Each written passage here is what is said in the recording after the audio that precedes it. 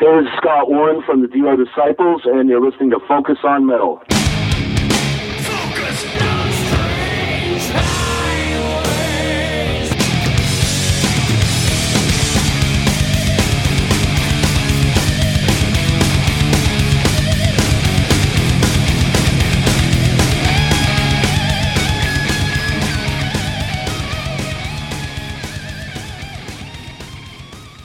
All right, metalheads, we are back once again. Strange Highways, Exit 5. And this is kind of an interesting one in that we had a little convoluted story in order to get the guy we have on tonight, and I'm going to let Richie relate that. But it's even more of a thing. It's because that artist that we're featuring tonight, that being Scott Warren, has actually come back to Richie being, hey, when am I on? Like the one of the few artists that's been really so into this, and you can really hear it in the interview too, how happy he is that we're doing this. But it was really cool to have him reaching back out to us. The bigger story, and Richie's sitting right here with me, is kind of the whole chain of events that actually dropped Scott Warren in our lap when we didn't think we were going to have any kind of access to him at all. So no, I didn't. I didn't know he played on the album. He's not pictured on it. It's just Vinny, Ronnie, Jeff, and Tracy G. And he's not credited on it either. No, he's not. And when we interviewed Jeff, I asked him about playing keyboards on the album, and he mentioned Scott Warren. And I said, oh, Scott played on it. And so I said, okay. I figured if he played on it, I'll try and get him. So I contacted Rudy Sarzo, who plays with Scott for Dio Disciples, and he gave me Niji's management info. So I emailed a guy in the Dio's management, and they lined me up with Scott more or less straight away, which was great. I was really surprised because it happened so quickly, and I didn't know he played on the album, so here's an extra episode. Right. For someone who'd played with Ronnie. Of course, I knew he'd played with Ronnie since the mid-90s, but I didn't know he'd actually played on the Strange Highways album, and I didn't know what tracks he played on either, because it's not as keyboard-heavy as the earlier stuff.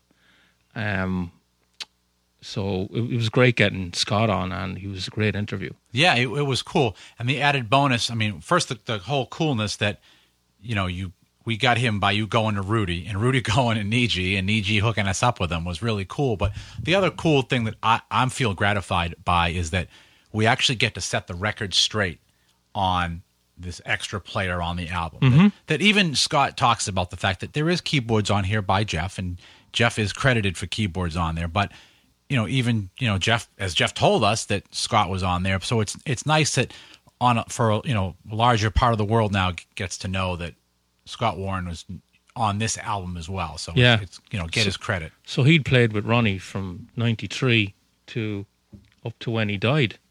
Yeah. And he'd played with Heaven and Hell. Right. So he'd been on everything Ronnie had recorded. Which is something else that I don't think a lot of people knew either is some of him playing live with Heaven and Hell and stuff like that. So it's also good that people for this one are getting to know really the contribution that Scott made with Ronnie in a much fuller picture than probably anybody's gotten, which is great. I think it's good that we'll get his due off of this as well. So definitely, I thought that it came out really well. A great scoop on your part, and the fact that what we got on this from Scott is definitely some really cool stuff. Some of it probably might even be the first time he's talked about some of it. So it was, I think, a good interview. Yeah, it was a very good interview. There's some questions I think I asked him, and he was like, "Oh." I don't think he was expecting them, but you might pick them out in the interview. If you do, you do. If you don't, If you don't, you don't. But we got about guts of an hour with him. Yeah. Really nice guy. Still on tour with Dio Disciples. He's doing other stuff. Playing on other people's albums, and he's keeping himself busy. So it was great getting him on because, as I said before, I've got everyone now. So, it was just nice to get that extra person that you didn't think was on it and actually get hooked up through Dio's management to actually get the guy. Yeah, and you're right. He is a very busy guy. Right now, he's actually doing work on the brand new Hellion CD Yeah. with Anne Boleyn, and he's doing that with Simon's playing drums on it, and also another Focus on Metal guest, Maxwell Carlisle, is doing guitar work on it. So I was really stunned to I found that. I was like, oh crap, now Scott's doing that. Yeah. So it's pretty cool. It's also cool because some of the tracks on that particular CD, and you can find all the details on the focusonmetal.blogspot.com for that, is that there's even a couple tracks on there that were produced by Ronnie at Sound City with Hellion that have never been released as well. So it's a mix of stuff for this double CD. So cool package, but Scott's involved in that. He seems to get involved in a lot of stuff. Seems to be a guy in demand. I'm sure he's on the Dio tribute album that's coming out too pretty soon with Metallica and Probably, all the yeah. major guys. All Yeah, the a lot of big people heavy on that. hitters are on Yeah. that. So I'm sure he's got a role in that. But I think one of the things that I got out of the interview is how much passion he has for playing the music, Dio's music still. That the Dio disciples go out for the right reasons. They're not making a shitload of money off this. They tour sporadically.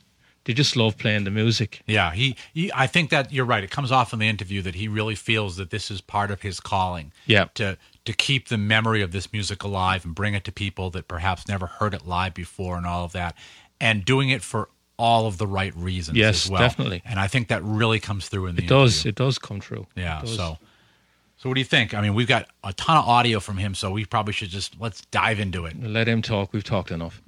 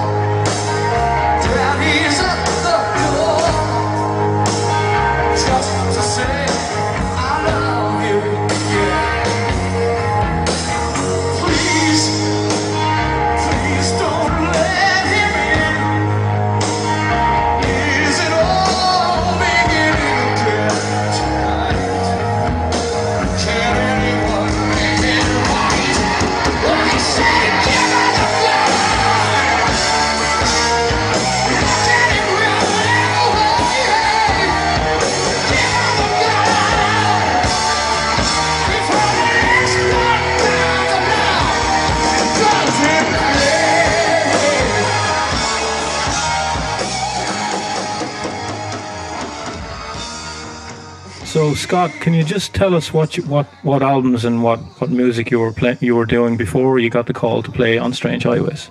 Oh, well, I had played with Warrant for a time, and let's see, right around that. No, I'd played with Berlin, but that was just shortly after. Keel, Okay. in a bunch of miscellaneous things.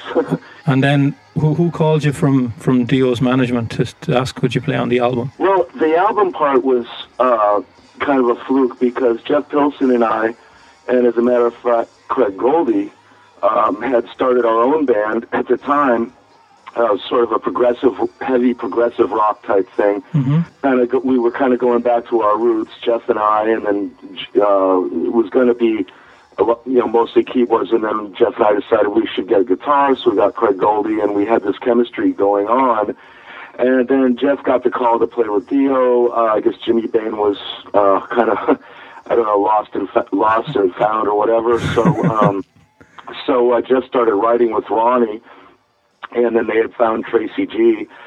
So when it came time to do the record, Jeff and I were still working on our own stuff, but Jeff said, guess what, I've done some of the keyboards, but I told Ronnie I'd really like to have someone come in that's a real keyboard player, and that would be you. So I just went in and did it. Jeff had already mapped out a lot of it.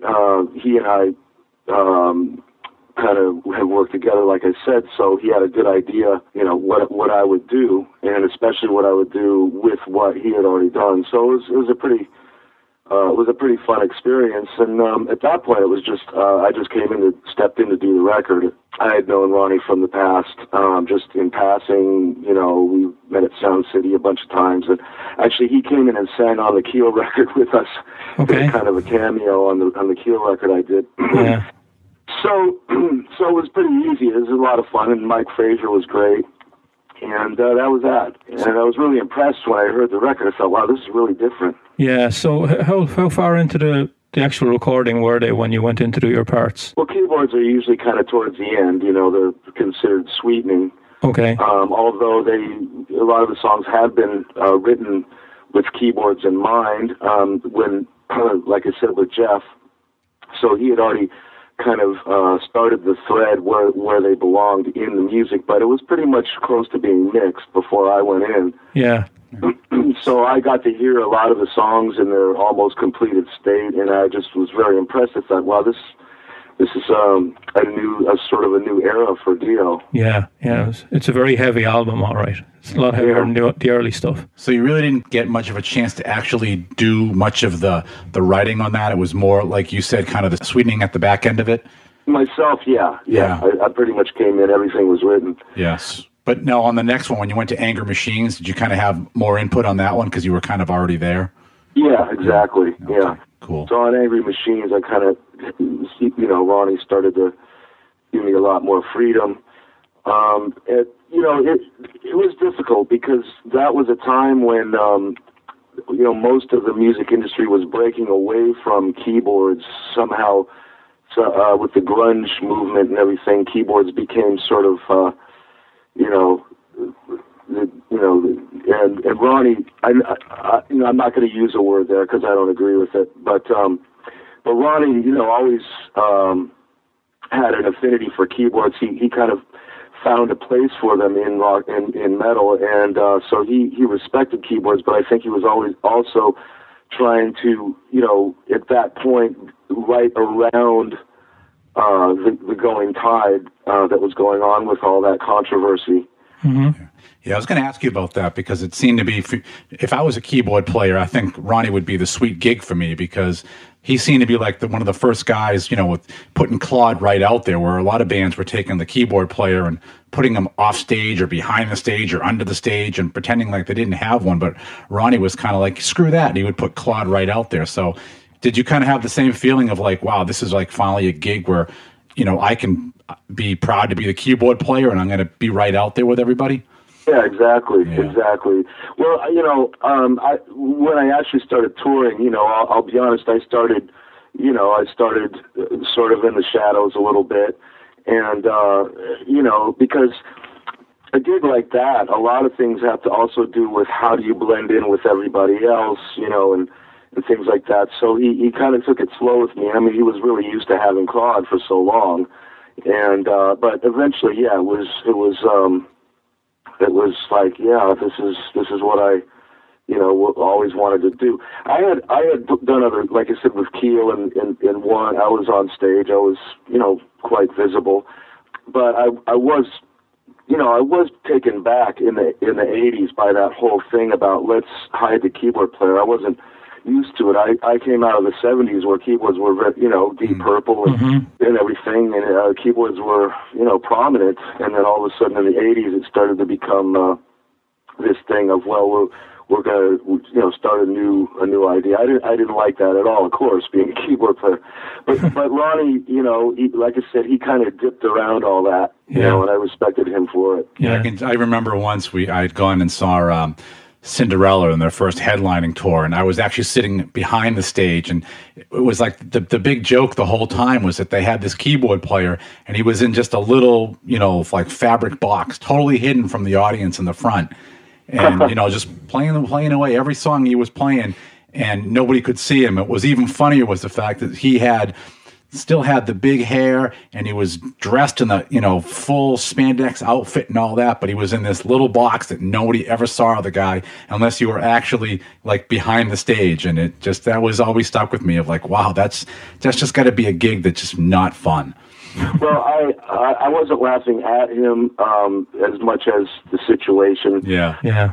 You know, I have to say, well, whoever that is you're talking about must have taken the job seriously, and I got to respect them for that, to put up with that kind of nonsense.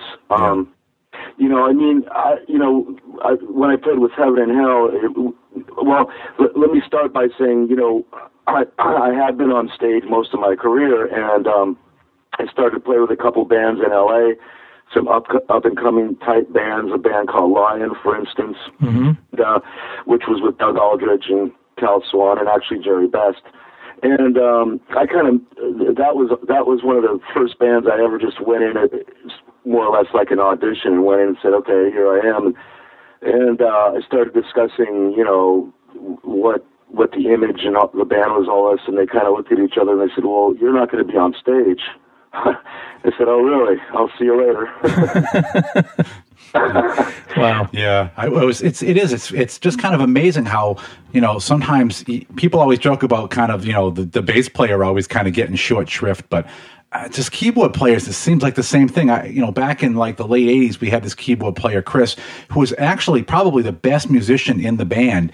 And there was like a lot of promoters that were always asking us, well, why do you always have him like out front with you guys and stuff? And it's like, he's in the band. He helps write the songs. He's like the best freaking musician we have.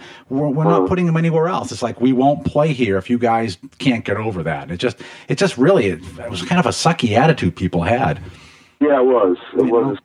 What if it was the guitar player or whatever, you know? Yeah. I mean, would you stick John Lord behind the stage? Like, no, of course not. Yeah, or Rick Wakeman or Keith Emerson. Yeah. I mean, or even, you know, look at Led Zeppelin. I mean, you know, because he was a bass player, but he also was the keyboard player as well, and they certainly didn't see him, you know. Yeah. And that was an integral part of their music. But, you know, it was what it was. I mean, I guess some of that might have also had to do with technology, because keyboards had lost their identity, and I kind of saw that happening, mainly because of the introduction of polyphonic synthesizers, whereas up until that point, keyboards had been a real instrument, more or less, not just something where you could press a button, all of a sudden you sound like a trombone. And so because of that, a lot of the keyboard sounds became sort of indistinct, as opposed to, say, an organ like John Lord, who mastered the concept of bringing an organ into a rock band. But you could identify with that instrument. It was an organ, and you knew that sound. It was a cool sound. Keyboards started to sound a little bit washy because it was all synthesizers that could sound like anything, and they kind of lost their identity, and maybe that has a little bit to do with it. Also, I think there was quite a bit of greed going on, you know.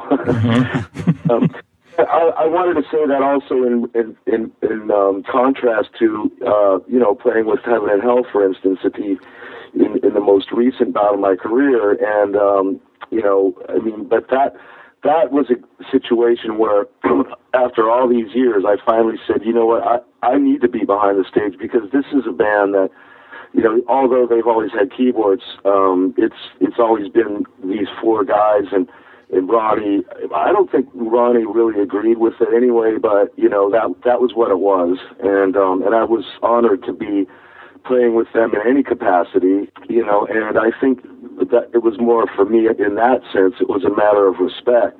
Of all of a sudden there's a keyboard player, or what's going on here?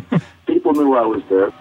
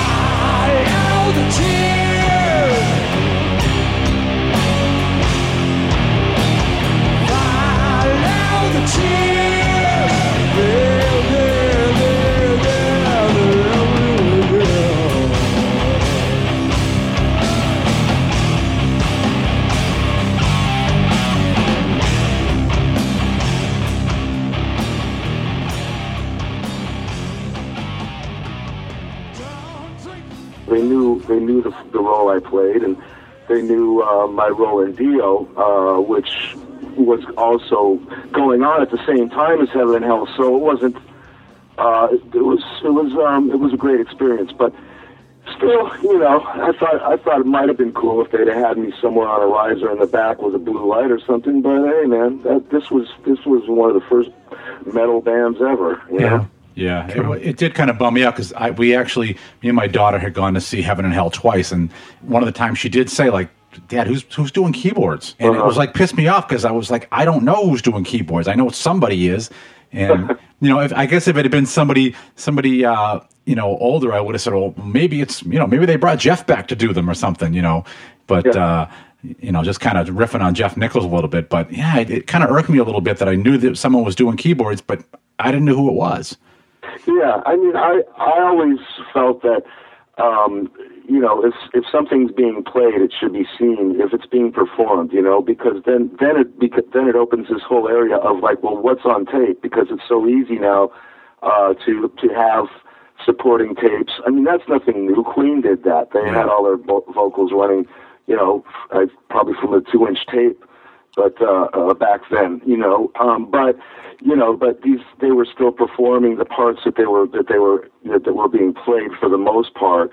And from a visual point of view, I mean, it's like if you're going to go see a show, you want to see these guys playing it, and all of a sudden half the show is being done from behind a curtain. I find that a little disappointing. But it is each thing is what it is. Yeah. And I appreciate the compliment. Yeah, no problem. As far as going out on tour with Dio to do the Strange Highways tour, I mean, how was that tour for you? It was great. I had a really good time. Ronnie was a little younger then, and in a really good spirits, and it was just a blast. It really was.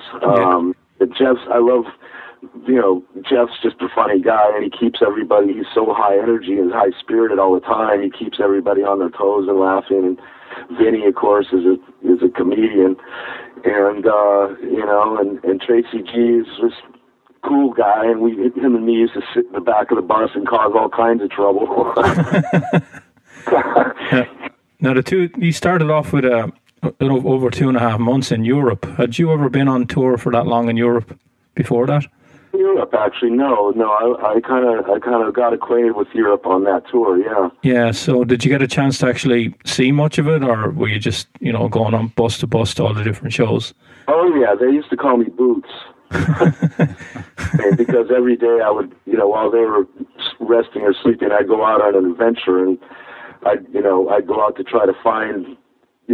Instead of sitting in my hotel room in Berlin, I go to try to find the wall. Yeah. And I had a lot of adventures, and I kind of had a little bit of freedom to do that because of, again, as my sort of a supportive role at that time as a keyboard player. But so yeah, I got to see Europe quite a bit. Yeah. Any favorite spots that you can remember at that time?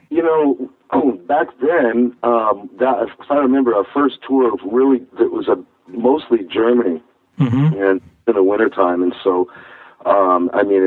So I uncovered, every place that Hitler went and all this stuff, and, railroads. Some of the gigs we did were in these old buildings where actually there was a lot of history and a lot of the stories, a lot of legends about, Hitler had meetings here and stuff like that, and there were these old railroad tracks that would lead in and out, and here's this old building, and you could just imagine the things that might have gone on there, and there's a couple places where there were actual tunnels that were in the gig. There's this one gig I don't know if it's still there, but as a gig, I'm sure the location's still there. There's one place in Vienna that we used to play kind of a few times. It's a big submarine factory. I mean, the ceiling was so high, you couldn't, get a flashlight to shine on the ceiling. The buses would pull in, and they would be just like nothing compared. And there were railroad tracks going all around the building where they would. The legend was they'd have Jewish women pushing these things around this submarine factory, and there were tunnels underneath it. So, of course, I had to go exploring in those tunnels. I found it was such a big maze of tunnels that you could easily get lost. It all looked the same. If you took the wrong turn, boom, you could be lost in there forever. Spinal Tap. Yes, very Spinal Tap. Yeah, so it was, I really did get to experience a lot of that, and also because at that time Germany was still pretty gray. I mean, now it's very westernized. I saw the change come about within a few tours. At that time, you'd ride into one of those cities, those East Berlin and the Eastern Bloc. You'd ride in, and it was still cobblestone streets and no lights, and and apartment buildings that looked like prisons and the whole thing. And Ronnie would tell us stories about back in the day, what this was like. And so, yeah, there was quite a bit of that. It's an interesting question that you brought up, because I didn't think I'd have too much to say about it. But, yeah. It was. What did you make of the food, Scott? Because, you can probably tell I'm from Ireland, and I've had a lot of American people say that when they come over to Europe, they don't like the food at all over there. So what did you make of the food? It was very, because you order a pizza, and Europeans don't think it's a pizza unless they put peas and corn and so it took a little getting used to. It just depends. It's like everywhere else. It's an acquired taste. Yeah. So when you actually played the shows, how did you approach playing Claude's parts live? Well, most of what we were doing at the time was Strange Highways. I mean, we did a few of the obvious. I think we did Last in Line and things like that. I mean, I always tried to stay respectful to the album, what parts were played on the album, and bring that to the stage. And it's still going to be live because I'm putting my own spin on it. So, I had a good respect for Claude. The things that, I know that Ronnie played a role in a lot of it because Ronnie was very musically minded. He had a good grasp of what he wanted and what he wanted to hear. And so I just I felt honored to play some really good keyboard parts and not just some schlocky stuff. Yeah. So when you did Europe first and then you did America, did you find a big difference in crowd reaction as far as acceptance to the new songs between the European audience and the American audience later on? Oh, yeah. But, I mean, it was still, America still hadn't, I hate to say, but, it's pretty dead now, I think, America, unfortunately. Hate to say that. It's my country. Yep. Then it wasn't so diverse. I mean, there was a difference. I mean, I noticed how the German fans were just hardcore and just they still are. And in that time, I think it was also part of that era where Dio was used to being in big arenas, and suddenly now we're thrust back into the club scene again. And because I think Ronnie hadn't toured as Dio for a while, he did Dehumanizer in the interim there, I think. So it's kind of a culture shock for him too. I think going back into the clubs. And also, I think, because I wasn't there before, but I think that was the first point in time to where we dropped off all the production. I mean, most of it anyway. I mean, we no longer had the Spiders or the Dragons or any of that stuff. It was just the band, some lights and the band, and here you go, Yeah. And so there was a sort of a new return to, well, we really got to put on a good show here because we don't have anything else behind us to make up for it if we don't. And I kind of noticed that, and Ronnie really took it to the hilt. And of course, Jeff Pilson's such a great performer too. So so we sort of hit the clubs again in the States, but the fans were really they really would come out doing I think it was Jesus, Mary, and the Holy Ghost, and I thought, this is so bang on. These guys are loving this stuff, because it was so heavy. Yeah. Now, were you surprised that you played like 5 or 6 songs off the new album in the set? Was I surprised? surprised? Yeah. Well, I had nothing to compare it to. I mean, I didn't know, I didn't really, I wasn't really up on what Dio did last. Like I said, there was a break there with Dehumanizer and stuff. But I guess you're right. Yeah, there was quite a bit. We did quite a bit of the album. And also, like I said, it was sort of a new style for Dio. It seemed to be a radical new direction. Yeah. I mean, it would necessarily left the old direction, which I respected too, but definitely you can tell the difference. It's a quite pungent album, and it definitely has a sound of its own. You agree? Mm-hmm. Yeah, I mean, I think, now when we listen to it, you kind of go, yeah, it's Dio. I think probably because there's so many other people that have come afterwards, I think, that have imitated that, even though a lot of people, bitched about it when it came out. I think later on people started to kind of catch on to it, and now there's a lot of bands that kind of do that same kind of sound. It was definitely different sounding then, but I think now we kind of look at it today's light. It's like, it's still Dio. It's just a little bit different kind of Dio. Why not? It's like Sgt. Pepper's versus Revolver or something. Mm-hmm. Yeah, and I always loved that album. I respect it a lot. I wish we had continued to do some of those songs as time went on. And there was something else that you made me think of is now that sound has sort of melted into a lot of the other newer metal bands too. So I'm proud to have been played a role in a kind of groundbreaking album like that. And so if you look at the sort of the preface of it, Ronnie had just come back from doing Dehumanizer, I think, and Jeff Pilson and I and Craig were in this band that were doing very much a similar kind of sound as that, because we were trying to be progressive yet heavy at the same time, not just 4-chord rock. We were trying to bring back the progressive aspect of music, and I think Dehumanizer was doing that as well. And Dehumanizer was pretty groundbreaking too, I thought. Mm-hmm. Yeah. So those two coming together on that sort of new idea, and then Tracy G just seemed to have already, been there right on that same page too. I mean, his style was just like that, very angular, very, I'm not just going to go to the normal chord here. I'm going to go to something different. And it all just worked together very well, Yeah.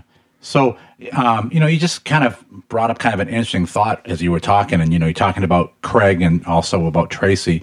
Did you ever talk to Craig at all afterwards about what he thought about Tracy as a player at all? No, not really. About Tracy, I mean, at the time, it because of the sort of new direction, it was, Craig's always been sort of the I do everything like it's supposed to be guy, and he does that very well. And the Tracy G kind of mentality, I think, was I'm going to not do anything like it was. So but I don't really want to engage in what anybody thought of anybody else, because honestly, I don't remember anybody really doing that, talking about each other and how they play, anyways. But but that's all I can really think of to say on that subject. Yeah. And when Craig, but I can say this, that I do know that I was shocked to hear that, it was maybe time that Tracy G was going to be replaced by Craig. But I understand that Ronnie was very much gave Tracy, the red carpet on that. I think just the way it came about to me was that he basically said to Tracy, look, we've gone this far, but, I think our fan base is really craving some of the old solos and some of the, things to go a little bit back, at least on the standards, at least on the songs like, Don't Talk to Strangers and things like that, where, people are expecting to hear those solos, man. They're part of the trademark of those songs. Can we try to do that? And I think Tracy just stuck by his own identity and said, I really don't want to do that. Mm-hmm. And so I think that's kind of where they parted ways. And this is just my my observation. I don't know that for fact. Yeah, because it's interesting, like when you listen to some of the stuff, some of the songs on Magica, and you listen to some of the stuff that Craig plays, and there's some things in there that sound very Tracy-like in the phrasing of it. And that's why I was wondering if Craig had ever listened a lot to Tracy or thought about some of the stuff that was cool or not. It's just kind of something as a guitarist that I just kind of listened to and went, listen to that now, and it just, some of it just sounds kind of very Tracy-like in the phrasing. That's all. Well, yeah, I mean, and also in the Tracy stuff is a little bit Tony Iommi-like, and vice versa. I don't think that Tony Iommi listened to Tracy. I mean, but you never know. I mean, he impressed me a lot as to how, Tony is a lot more aware than I had expected, having worked with him. But back to your question is that, I can't say, yes or no, but I can only go back to what I said earlier, and that is that for some reason, at that point in time, 93, 94, I think we started in 92, for some reason, we all kind of, Craig, like I said, without having even done Strange Highways, this band that that him and I and Jeff were in, we're already doing that very style, very similar. And so when it came to Magica, to me it was just another extension of what Craig had already done in the past with Jeff and I, and also probably a little bit with Dio in the past too. But there just seemed to be that movement going on without anybody, thinking about what anyone else was doing. It just seemed to be the way to go. Maybe as a way to work around the whole grunge scenario and the whole, we've done this already type thing. Yeah. So it just seemed, it's so interesting to me how Dehumanizer and Strange Highways, and then if you had ever heard any of the tracks that we did with Jeff, Craig, and I, you'd see the similarities just by coincidence. What sort of mood was Ronnie in at the time? Because, he'd just come off Dehumanizer. Sabbath had disbanded again. Did you get the impression that he had a chip on his shoulder, that he had something to prove to the Sabbath guys, that because he brought out Strange Highways pretty quickly after Dehumanizer and the tour? I didn't know. I all I noticed about I go back to what I said earlier is that I just remember. As a matter of fact, I videotaped a lot of those days. Just because we had so much fun and there was so much crazy stuff going on, and I had gotten a video camera and started just, clipping things together and making these funny little road videos. And he was just in such good spirits in those days. I remember just, I remember Tracy used to say, well, all your ex-members kept telling me that you haven't seen the other side of Dio yet. And he was like, well, I don't know what they're talking about. Tracy and I would say that. Well, I don't know what they're talking about, man. He's such a great guy to hang with. Yeah. And I don't remember there being any sort of chip on his shoulder. I just remember him just going forward with what we were doing. Yes. Now, how did he help you as both a musician and as a person? Oh, tremendously. He helped me as a musician by just always keeping me on my toes and keeping me, there's a fine line between getting indulgent, so to speak, especially with keyboard players. And he always tried to keep a lid on that with me and keep me in my place, so to speak. And I respected that because, I think looking back, I can see where we might have gotten a little bit keyboard indulgent on the Angry Machines album, but I'm not ashamed of it. I think we did great work. But in that respect, we found he helped me find a middle ground between that and just doing what we need to do and still making it different, and still making it unique. And he would come up and he would sing ideas to me, and I would just play him right away without him having to explain anything. And I think we began a rapport like that really impressed him. Mm-hmm. I just happen to have, I don't have natural pitch, but I just happen to have a real good ear. And so he'd go, oh, da, da, da, and I go, okay, here. And I already have an idea of the sound that he wanted to hear, which was sounds were really important to him and to me. So yeah, as far as the musicianship, just, he would challenge us in a lot of ways that we we'd be on the road and there'd be no rehearsals, and he just we'd be up late on the bus or something after a show. You know, sometimes it's late because you haven't finished playing and everything till midnight, and then by the time you get everybody rounded up and on the bus, before you know it, it's 3 a.m. And so basically time to have a couple of drinks and go to bed, and you go, hey guys, I got an idea. What about if we, you know, and we end up talking about songs and some of the songs, or how can we improve the set at like 4 a.m. It's like, I'm thinking, really? You know, we going to remember any of this? But we would, you know, and we just, you know, sometimes we wouldn't even get to go to a sound check and work it out. We just go and we just do it. We just like, okay, here you go. This is what you said to do last night. You know, how's this? And he'd look at us and go, wow, I forgot about it. You know, and I think he liked that a lot. So we really had learned to work together with very little effort. You know? Yeah. That seems to be a common theme I'm hearing from everybody that we talk to. Is that there was like this effortless kind of vibe of everybody working together, and everyone just keeps saying the same thing that you've said. It's fun. It was just a lot of fun.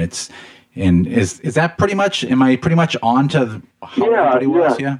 He was the leader. I mean, there was no mistake about that. You know, and he didn't let everybody have their ideas put forth, especially the keyboard player, and a lot of the times, because he already knew what he wanted to hear, and he was like a band leader. I mean, the guy was a trumpet player when he started out, so he was very aware of being in a band, in a traditional sense, and that there had to be a leader, and that he was that leader.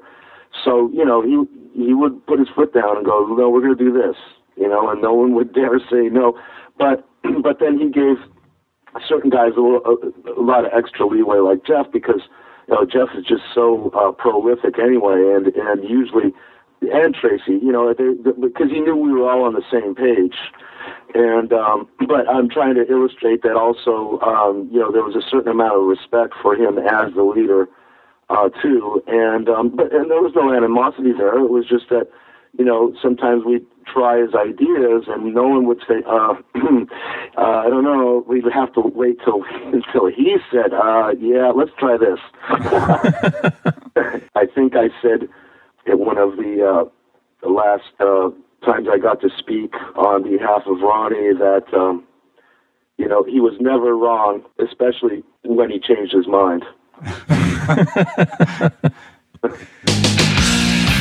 Holy dive with a lasting life.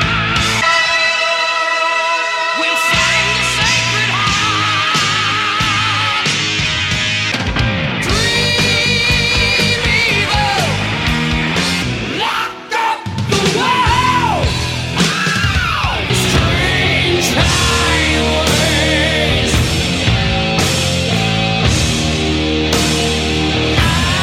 Strange highways. Strange highways.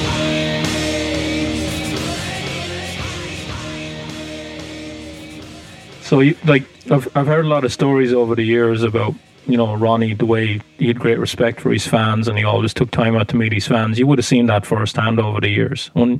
So, was that what was his relationship with the fans like? Signing stuff and meeting them after shows and everything. Would he just always wait around, meet everybody? Yeah. That's the theme. I mean, he stood for that, really. And he really did. It was important to him not to be known as one of those guys that blows off his fans and just doesn't have time for them. He embraced his fans with great love and respect too. And there were times when he had gotten fed up, not with the fans, but just with the fact that it took me quite a while to really realize the workload that was thrust upon this guy. I mean, he was working day and night. He's a singer. Singers, rely on their voice, and he took his voice very seriously.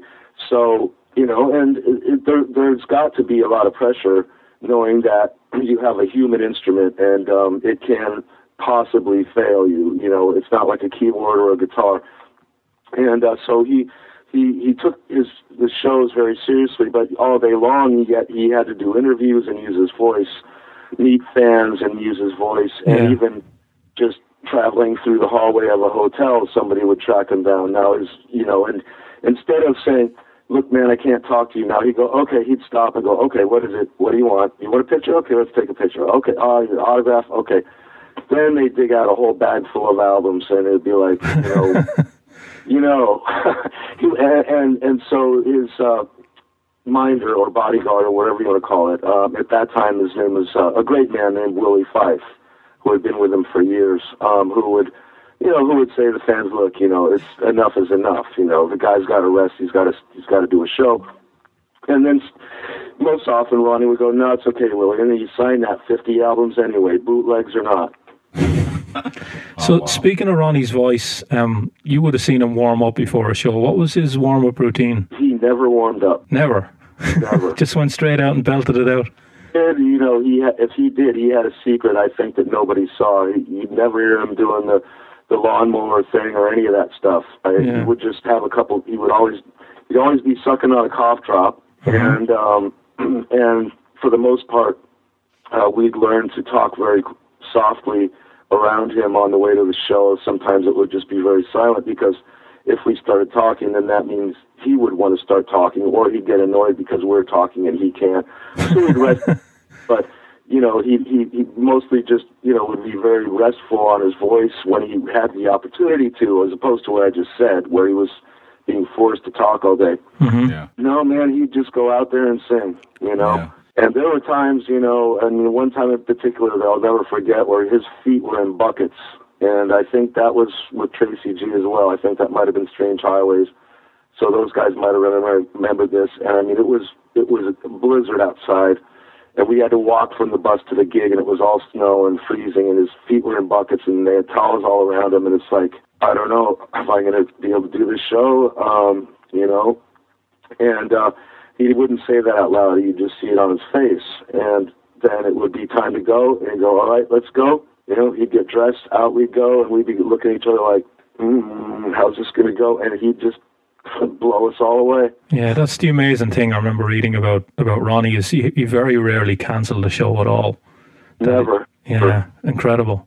The only time we ever canceled a show is when it was just literally, usually it would be because the crew would get back to us and say, "Look, this gig isn't going to work. I mean, we just don't have any, the stage is too small, the roof's caving in, that kind of thing." Mm-hmm. And then even then, Ronnie would be like, "Well, can we make it work, Yeah. So no, I never ever saw him cancel a show. Wow. That's pretty damn impressive. Yeah, that's really impressive. Is. Yeah. And sometimes there'd be 5 on the trot, as we would call it, meaning, 5 shows in a row, no day off. Usually, singer needs, 3 shows, maybe a day off, 4 shows, maybe a day off, and we'd have just done maybe 3 shows, a day off, and now 5 in a row. And those would always be the topic of conversation, because, of course, going into that, it's like, you're asking a lot of me here, not us, but, just going back to, and I have to do interviews, and I have, all that kind of stuff. But we do it, Wow. Absolutely amazing. Amazing. Yeah. I know you're still heavily involved in a lot of stuff. I know that just recently you've done work with my buddies in Sledge Leather. Is that correct? Yeah, I'm glad you brought that up. Yeah. I've had Sandy and Leather on the show twice, and they had all glowing things to say about Scott Warren did this and Scott Warren did that, and so yeah, I knew I'd have to ask you about it. I went into it thinking, well, this is the way they presented it to me is because they were, they said they were fans of Ronnie's and fans of mine and fans of the whole Dio family, basically. And they were doing this project, and to me that's first of all, in this day and age, because of Ronnie's passing, I'm trying to be a little bit leery, because I swore, in that first year, 2010, I said, I might not ever play a Dio song ever again, because I don't want to end up in a Dio tribute band, and just sort of, it just didn't seem appropriate. Mm-hmm. When I heard their music, it took a little while for me to get acquainted, and I thought, this is really good. It doesn't sound like, there's obviously a hint of Dio in it, and you can tell their influence, but they had a really cool style of their own with the girl singer with Leather, and she's got a unique sounding voice and everything. I wasn't aware of them in the past. Obviously, they've been around for a while.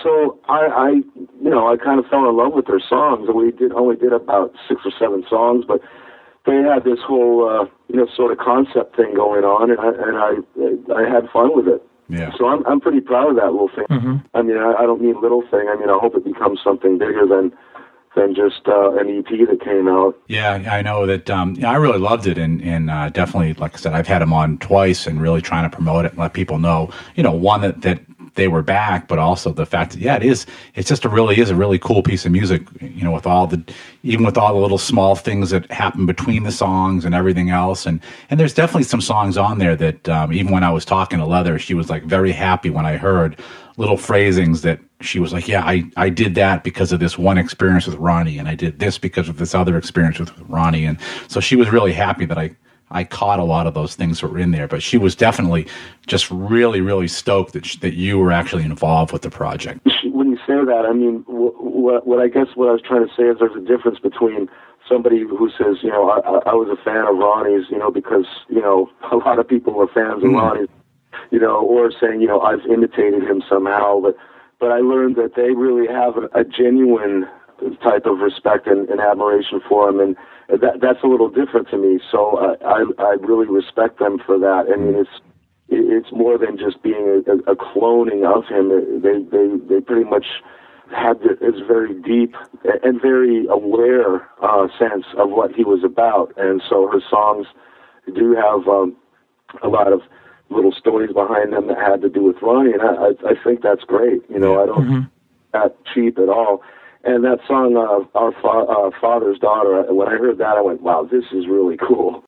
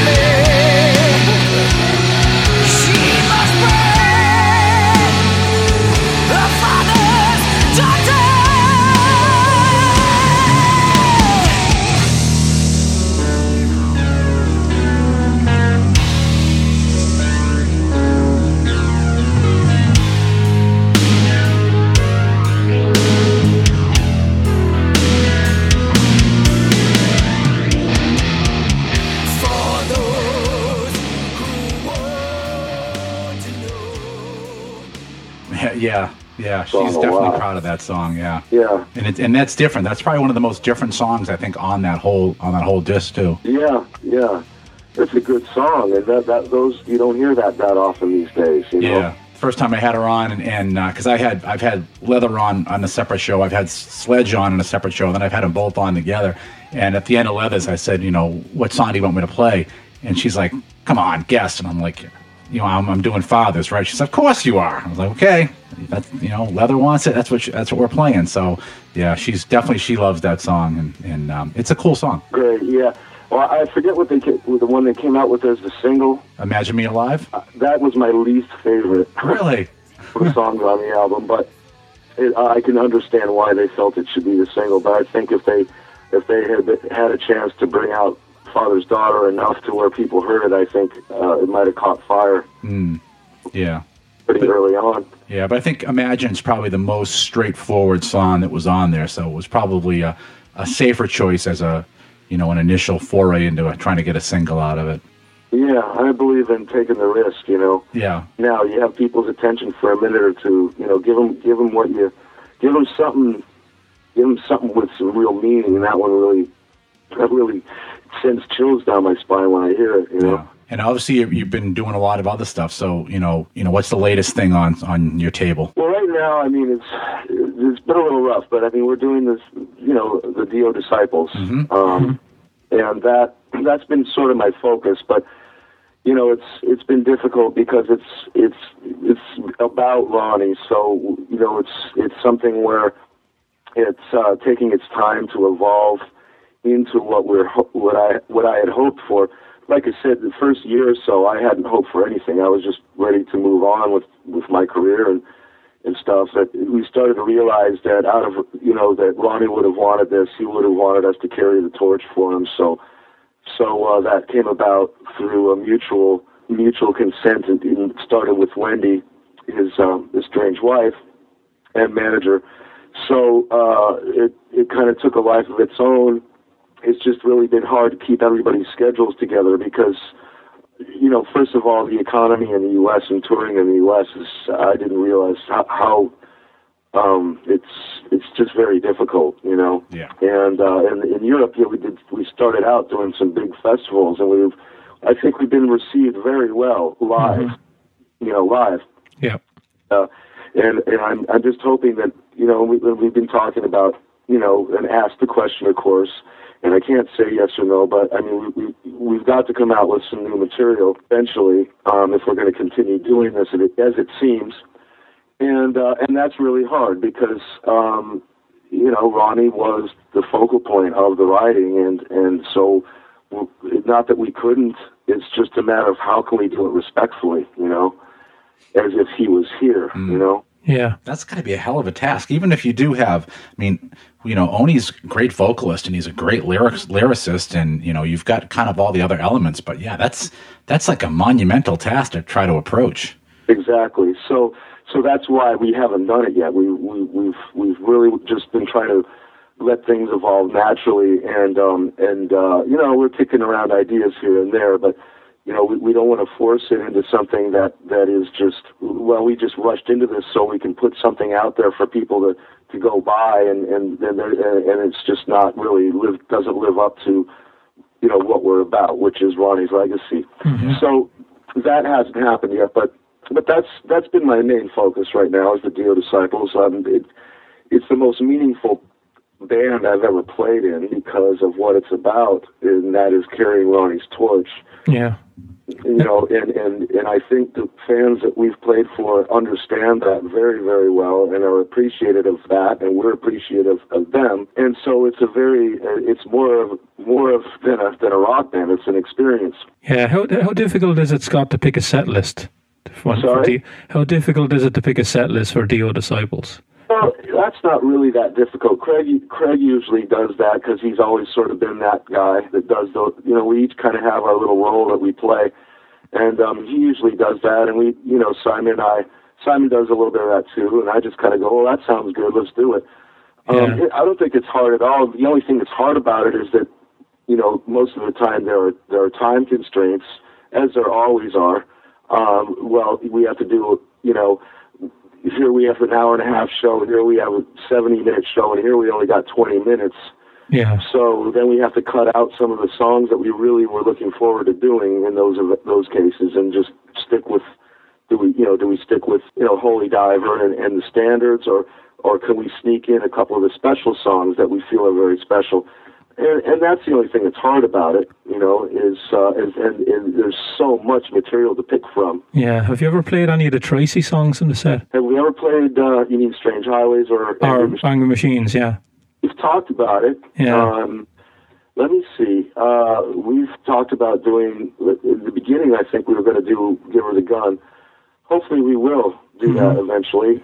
I would love to do some of that material, and like I said, there's just so much to pick from, from Rainbow to Dio and Black Sabbath and Heaven and Hell. Yeah, we haven't done any of the Heaven and Hell stuff either. It's what are you going to leave out's the problem. Yeah, I mean, there's a lot of stuff. There's a lot of great material that has never even been done before. Ronnie never did. So there's a lot of that we hope to sort of reintroduce too. There's a re-release that just came out, the Very Beast of Dio 2, that we went out and supported last year, and that's got a few tracks from at least one or two from the Tracy era on it, and has that very thing. There's a compilation of some of the stuff that has been put out before, but also some of the stuff that's never been really paid attention to. Just kind of got left in the dust.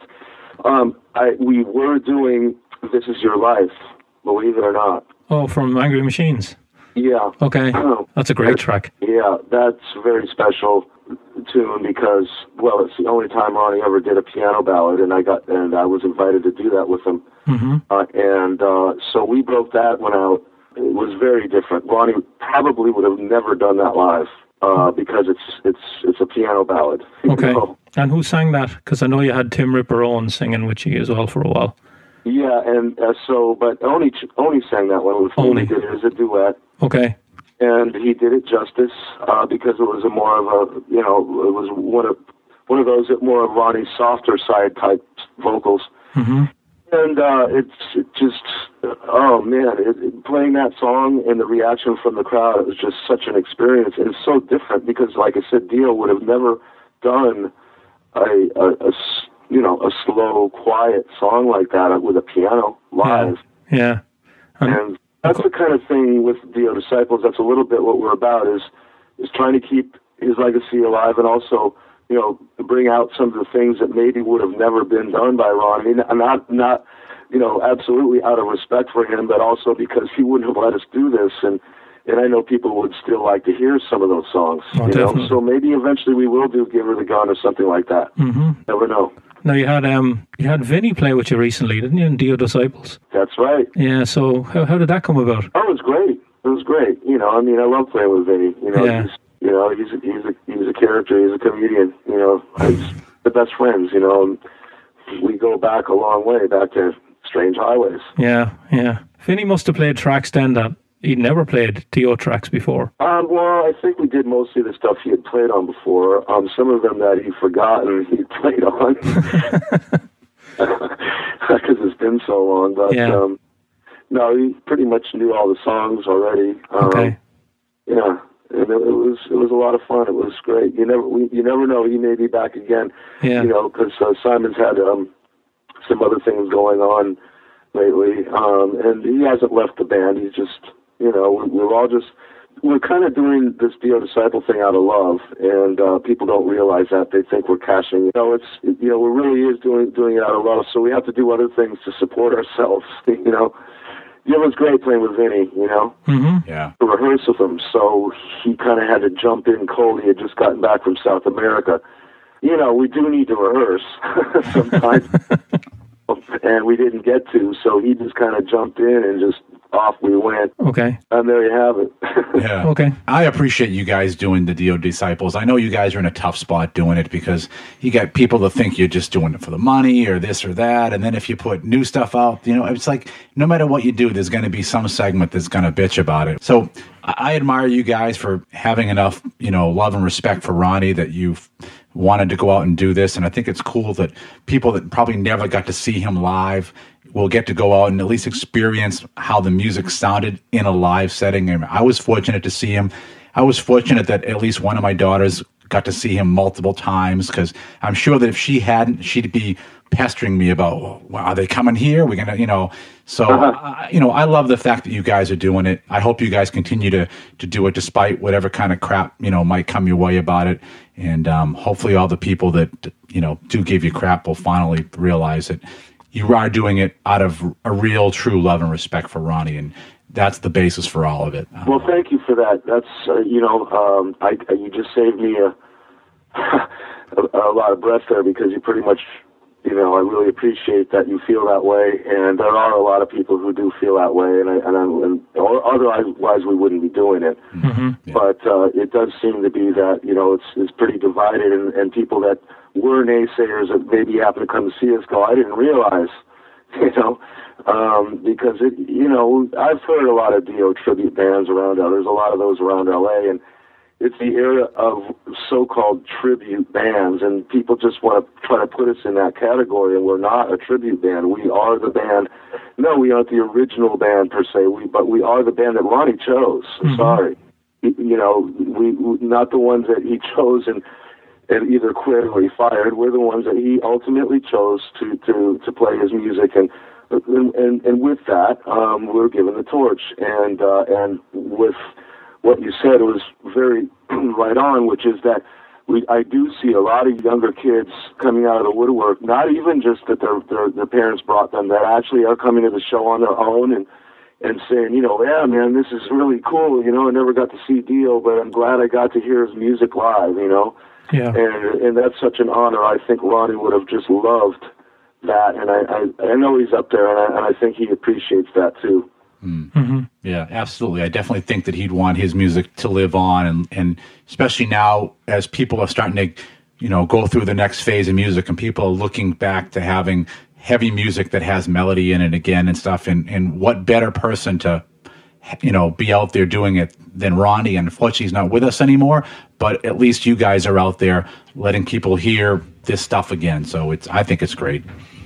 Thank you very much. Well, I'll tell you, Scott, it's been awesome. It's been a blast having you on the show. Yeah. Hopefully we can have you back on again sometime if you want, and we certainly would love it. Absolutely. I hope you can use some of this. Oh, yeah, We'll use a absolutely. lot of it. Yeah, this is great, and I was really super psyched that Richie was able to actually, you know, get a hold of you and book you on, and you actually have this distinction of being the second keyboard player we've ever had on the show. The first one was Adam Wakeman, and now you. So. All right. I never have gotten to meet Adam Wakeman. I know he's doing the Sabbath thing again now. Yeah, that's true. Yeah, he's a real cool guy to talk to. So. Is Rick his uncle or his father? His father. Oh, is he really? Yeah. Big shoes to That's fill. That's a good head start as a keyboard player, isn't it? Yeah, Oh, yeah. I don't think he had much of a choice what he was going to play. But what was I going to say? Yeah, I'm honored anytime, and I really appreciate your support like that. I really do. Support the Sledge Letter Project, support Dio Disciples, and you know, and support Strange Highways. And that is just it is a very unique, awesome album. I'm proud to have played on it. And by the way, I don't think many people realize that I actually did play on the album. I didn't get a credit because I kind of just came in and did my thing and left. You know. Yeah. Do you have a favorite track on the album? I love Jesus, Mary, and the Holy Ghost. We used to open with that. I love Give Her the Gun. That's the one I went, man, this is deep. Yeah. Wow, this is heavy. That's a great track. Now that I think of that, it's almost similar to Our Father's Daughter. But yeah, that one, man, it's been a while. But yeah, what's the one? Strange Highways, of course. Yep. Pain. That's a cool tune. Yeah. Yeah, there's a few favorites. Mm-hmm. Well, it's been cool, Scott, and it's also cool that, you know, anyone that didn't know you played on it now, when they listen, they'll know that Scott Warren definitely was playing on the album, so we get to set the record straight on that as well. So that also makes me feel good to know we can do that. Yeah, I really appreciate it. Cool. All right, Awesome, Scott. man. Well, thanks for calling in. All right, good luck to you guys. Thanks, Anything man. you need, give me a call. No Okay. problem, Scott. All right. All right, man.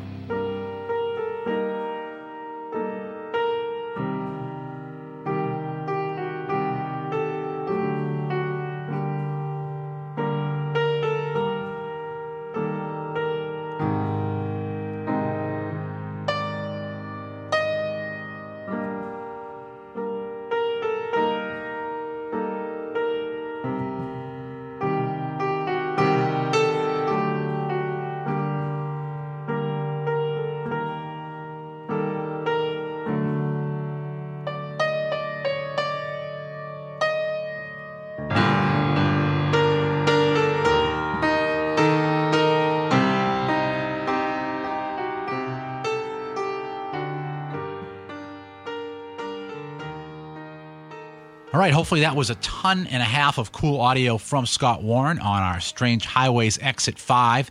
Hope you guys enjoyed that one. I think it was definitely, it was a blast for us when we talked to him. It was cool, again, doing the audio editing to listen back and remember everything we talked to him about as well. So in some sense, because we did it a while ago, it's almost like hearing it again for the first time. Definitely. Yeah. Definitely. So, yeah, I think really cool. And, I should note that in the interview, we talked to Scott a little bit. We were talking about the keyboard player on the Cinderella tour.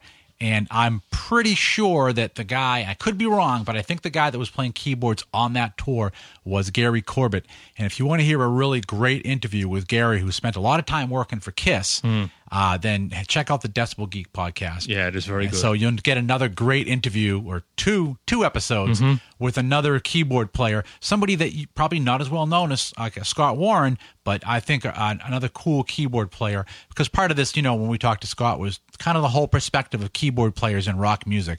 So there'll be another good kind of counterpoint episode for that. But I think another great Strange Highways episode. Yeah, so now we're on the tour. So the next one is going to be the European tour. So it's Jerry Best, Right, the yeah. bass player from the band Freakin' Nature. Yeah. So he's up next, and then we're going to finish off the thing with Frank Hart and Jonathan Marshall from Atomic Opera, who Right. were on the US leg of the Strange Highways tour. Right. But we might have someone someone else, right? who played on the European leg. So Right. fingers crossed. We'll see what happens there. We'll see. Yep. So we may have an 8th episode in this. We'll Yeah. see. Or hey, something else could come up in there as well, and who knows? But yeah. So cool. I hope you guys enjoyed this one. We again continue to want to bring them to you, and in the meantime, next week back to our regular schedule. But until then, have yourself a good metal week. This is Scott And Richie? saying, remember. Focus on metal. Everything else is insignificant. You're still here? It's over. Go home.